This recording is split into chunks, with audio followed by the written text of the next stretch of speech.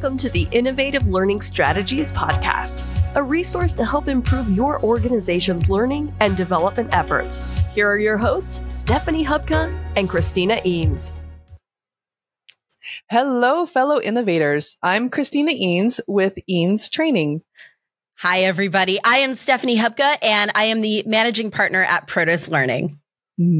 So now, one of the questions that we've gotten from people that attended our session at ATD ICE in 2023, as well as just people in general that we run across, is, I want to do a podcast, but I have no idea what to talk about. It's one of my favorites. Isn't it? And I get it too. Podcasting is really fun. Obviously, we have a really good time. That's why we've each had several podcasts and decided to launch this one during the international conference not too long ago.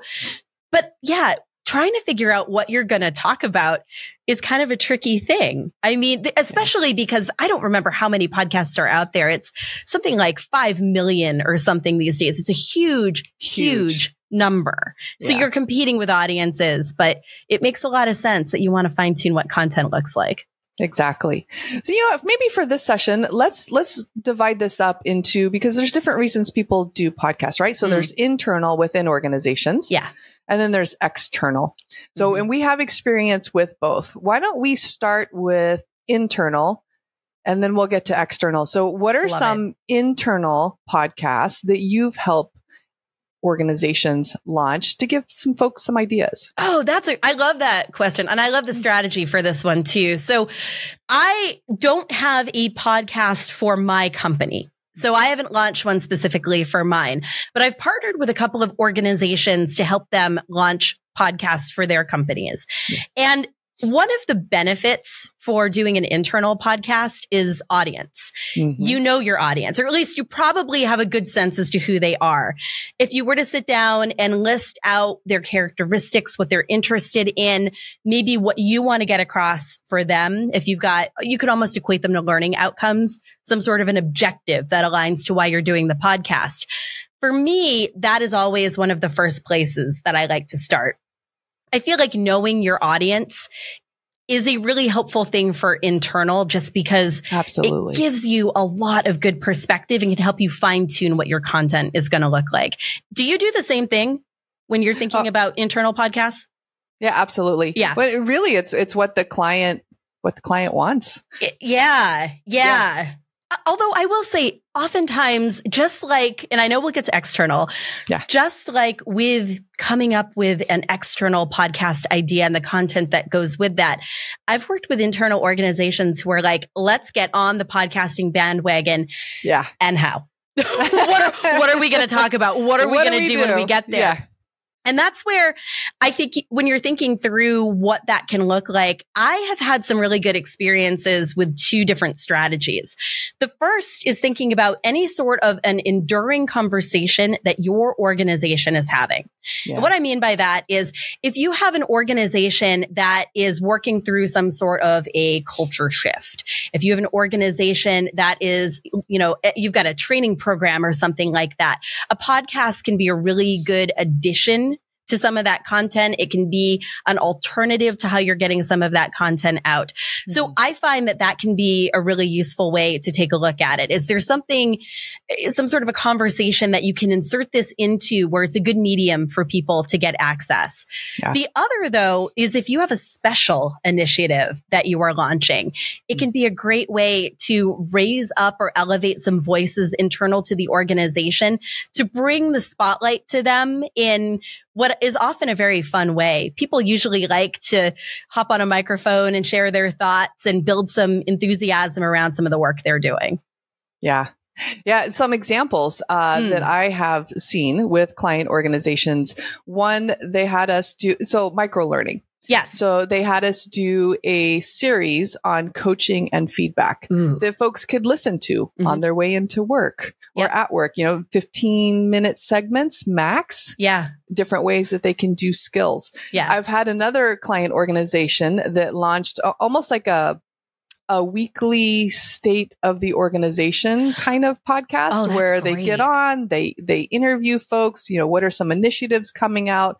What do you need to look out for? Hey, here's some upcoming training next week you need to sign up for, so that everyone listened.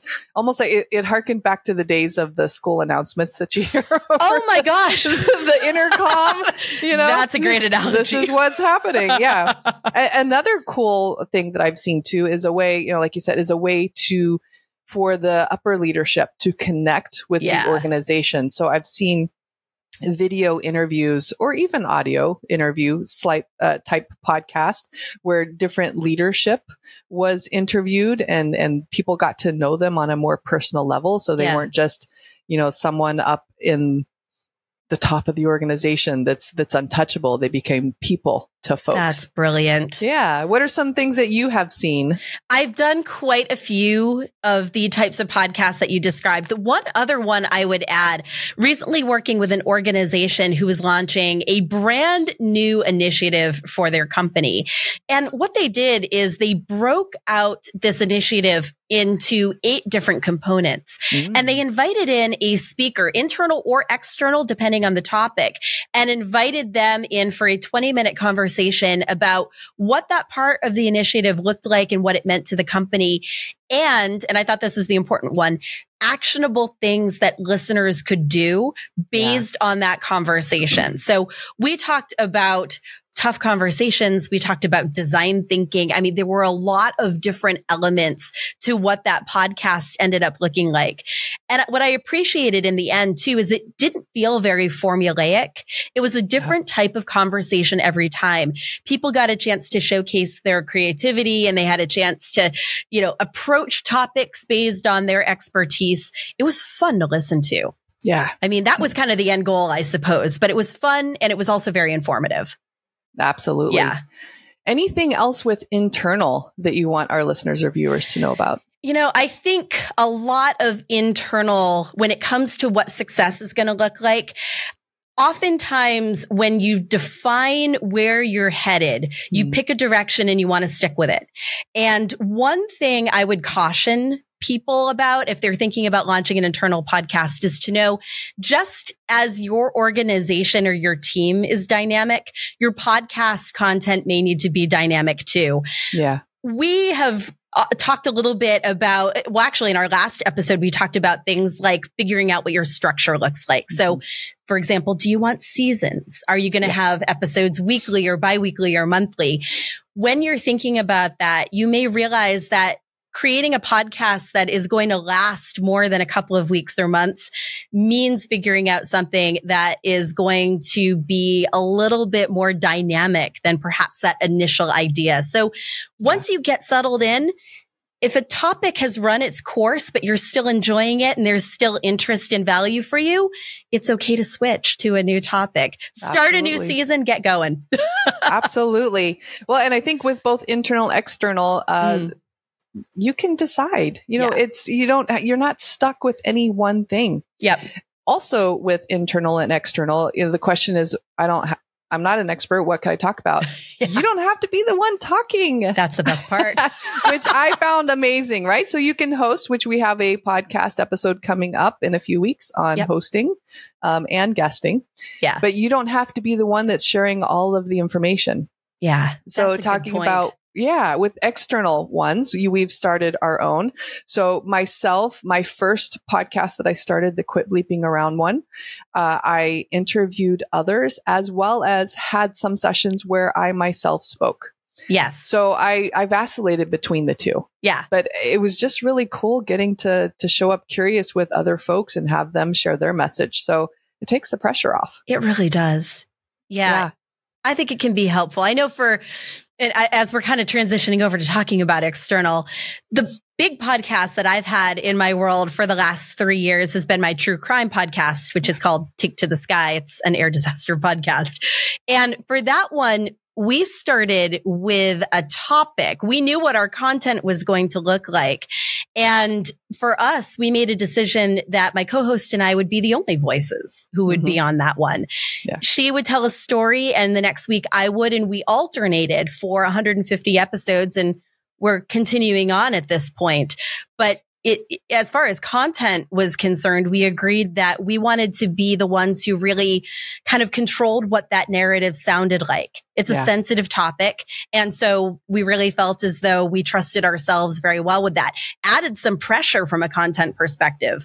Yeah. But was very helpful in the long run as far as making sure that it had that sound that we were looking for.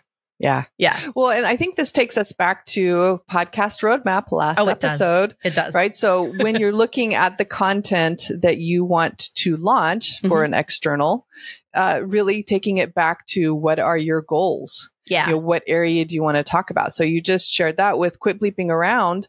I looked at, okay, what is already out there in regards to helping others essentially get out of their own way. Exactly. Yeah. And I looked at, okay, how do I want to share this message? Do I want to focus on one particular thing? Or do I want to leave it open to a lot of things, which I left it open to a lot of things. Yeah. Each episode completely different. Now with my Life is an Escape Room podcast, the focus is on learning from escape rooms. So it still holds a lot of area for topics there, but the focus is on, it has to be from the medium of escape rooms. Oh yeah. Yeah. And it can help to figure out one element of your podcast that is going to remain the same. Yeah. When you're thinking about external, very much like internal, you are going to want to start with your audience, but it is trickier. Yeah. Because when you're thinking about a podcast that's going live to the masses, you don't necessarily have the information about them that you would otherwise use to fine tune what things are going to look like. Yeah. So that for us, I know for Take to the Sky was tricky. We had no idea who our listeners were going to be or what would bring them. You know, what elements of a story were they looking for that would resonate with them? Eventually, we ended up settling on what felt most important and comfortable for us and found that the audience we wanted discovered us because they aligned with the message we wanted to get out there. Yeah. You may find as you're thinking about content for your podcast, that strategy would work well. But I will also mention, and I'm thinking back to a few conversations that we had during the ETD conference from people who wanted to monetize their podcast. That's going to look a little bit different because at that point in time, it really is about making sure that you're finding an audience and the content that they are looking for so that you get the listeners you need in order to generate some revenue through things like advertising. Yeah. So it's a different dynamic and a reason why strategy plays into the kind of content that you might want to showcase. Oh, absolutely. Yeah. Looking at, your goals, right? So bringing it back to goals. So my first podcast, it was content marketing for my business. So I needed to really consider the audience and what would bring them out there. Same with, like you said, monetization. Yes. Some like Life is an Escape Room just brings me joy, right? So, so it's more focused on what do we want to talk about? Who do we want to talk to? So again, I love, bringing it back to what is your purpose in this podcast? Yeah. And then that informs essentially the content and whether you will be generating it and or involving others.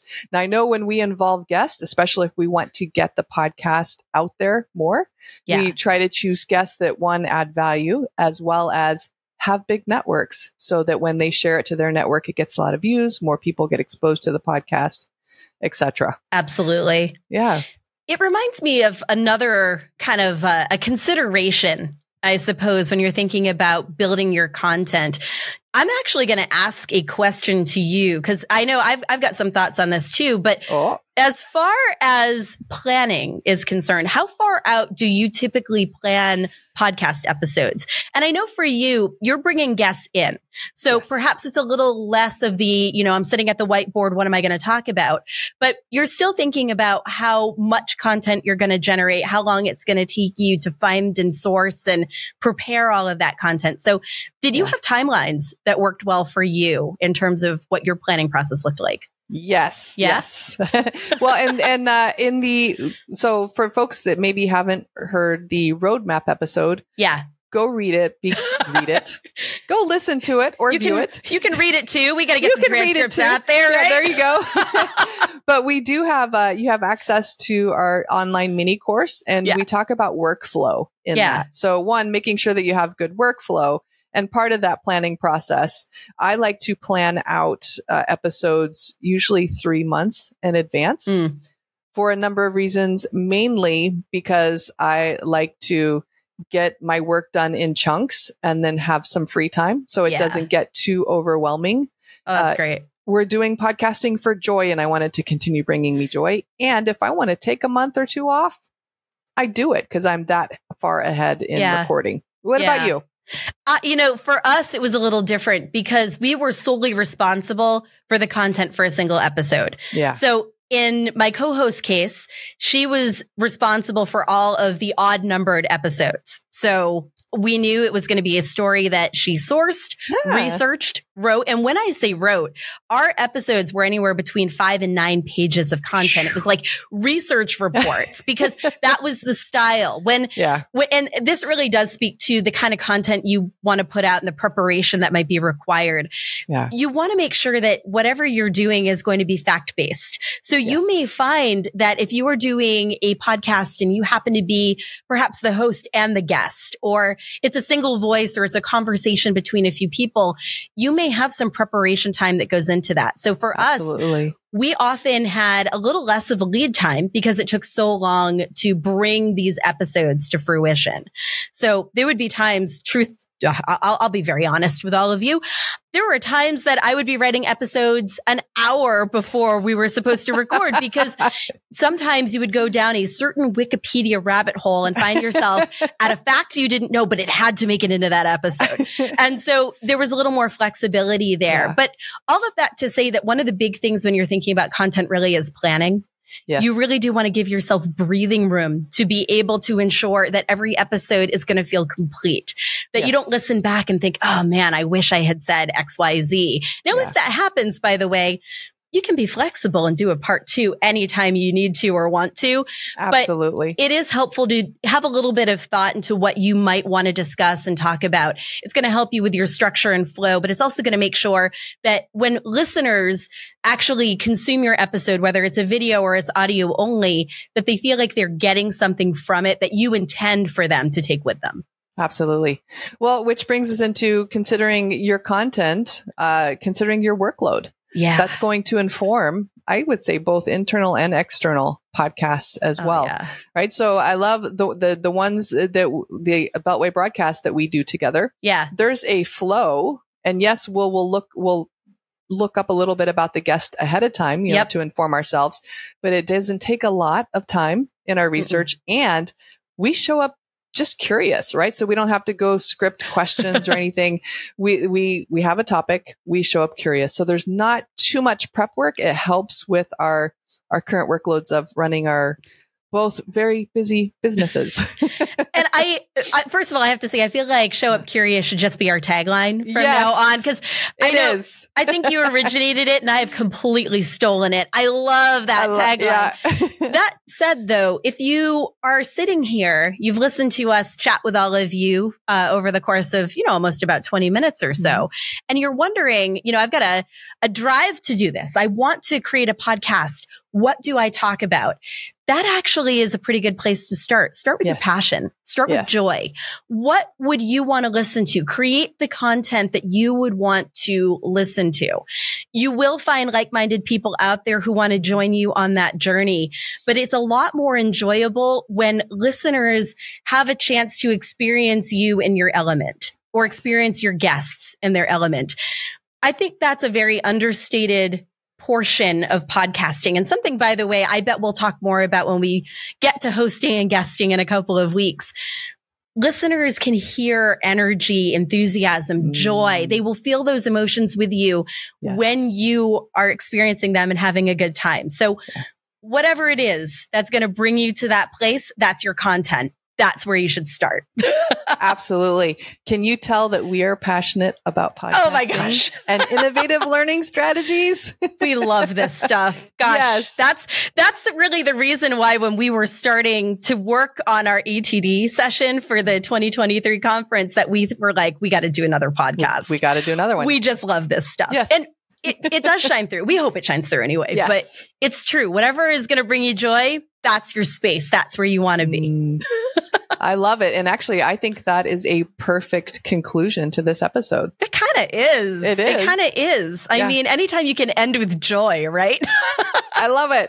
We did it. Yeah. But yes, it's a good overview of content. It hopefully at least helps to frame some of those considerations, maybe the questions, the spaces you'd like to be in. And I really do think if I were to say one more thing, it would be don't be afraid to pivot. Getting started is the hard part. Figuring out where you want to begin with your content's the hard part. Just know that you probably won't identify the end because that end is going to come toward the, as you walk through this journey that's going to introduce you to lots of interesting people, lots of new points of view.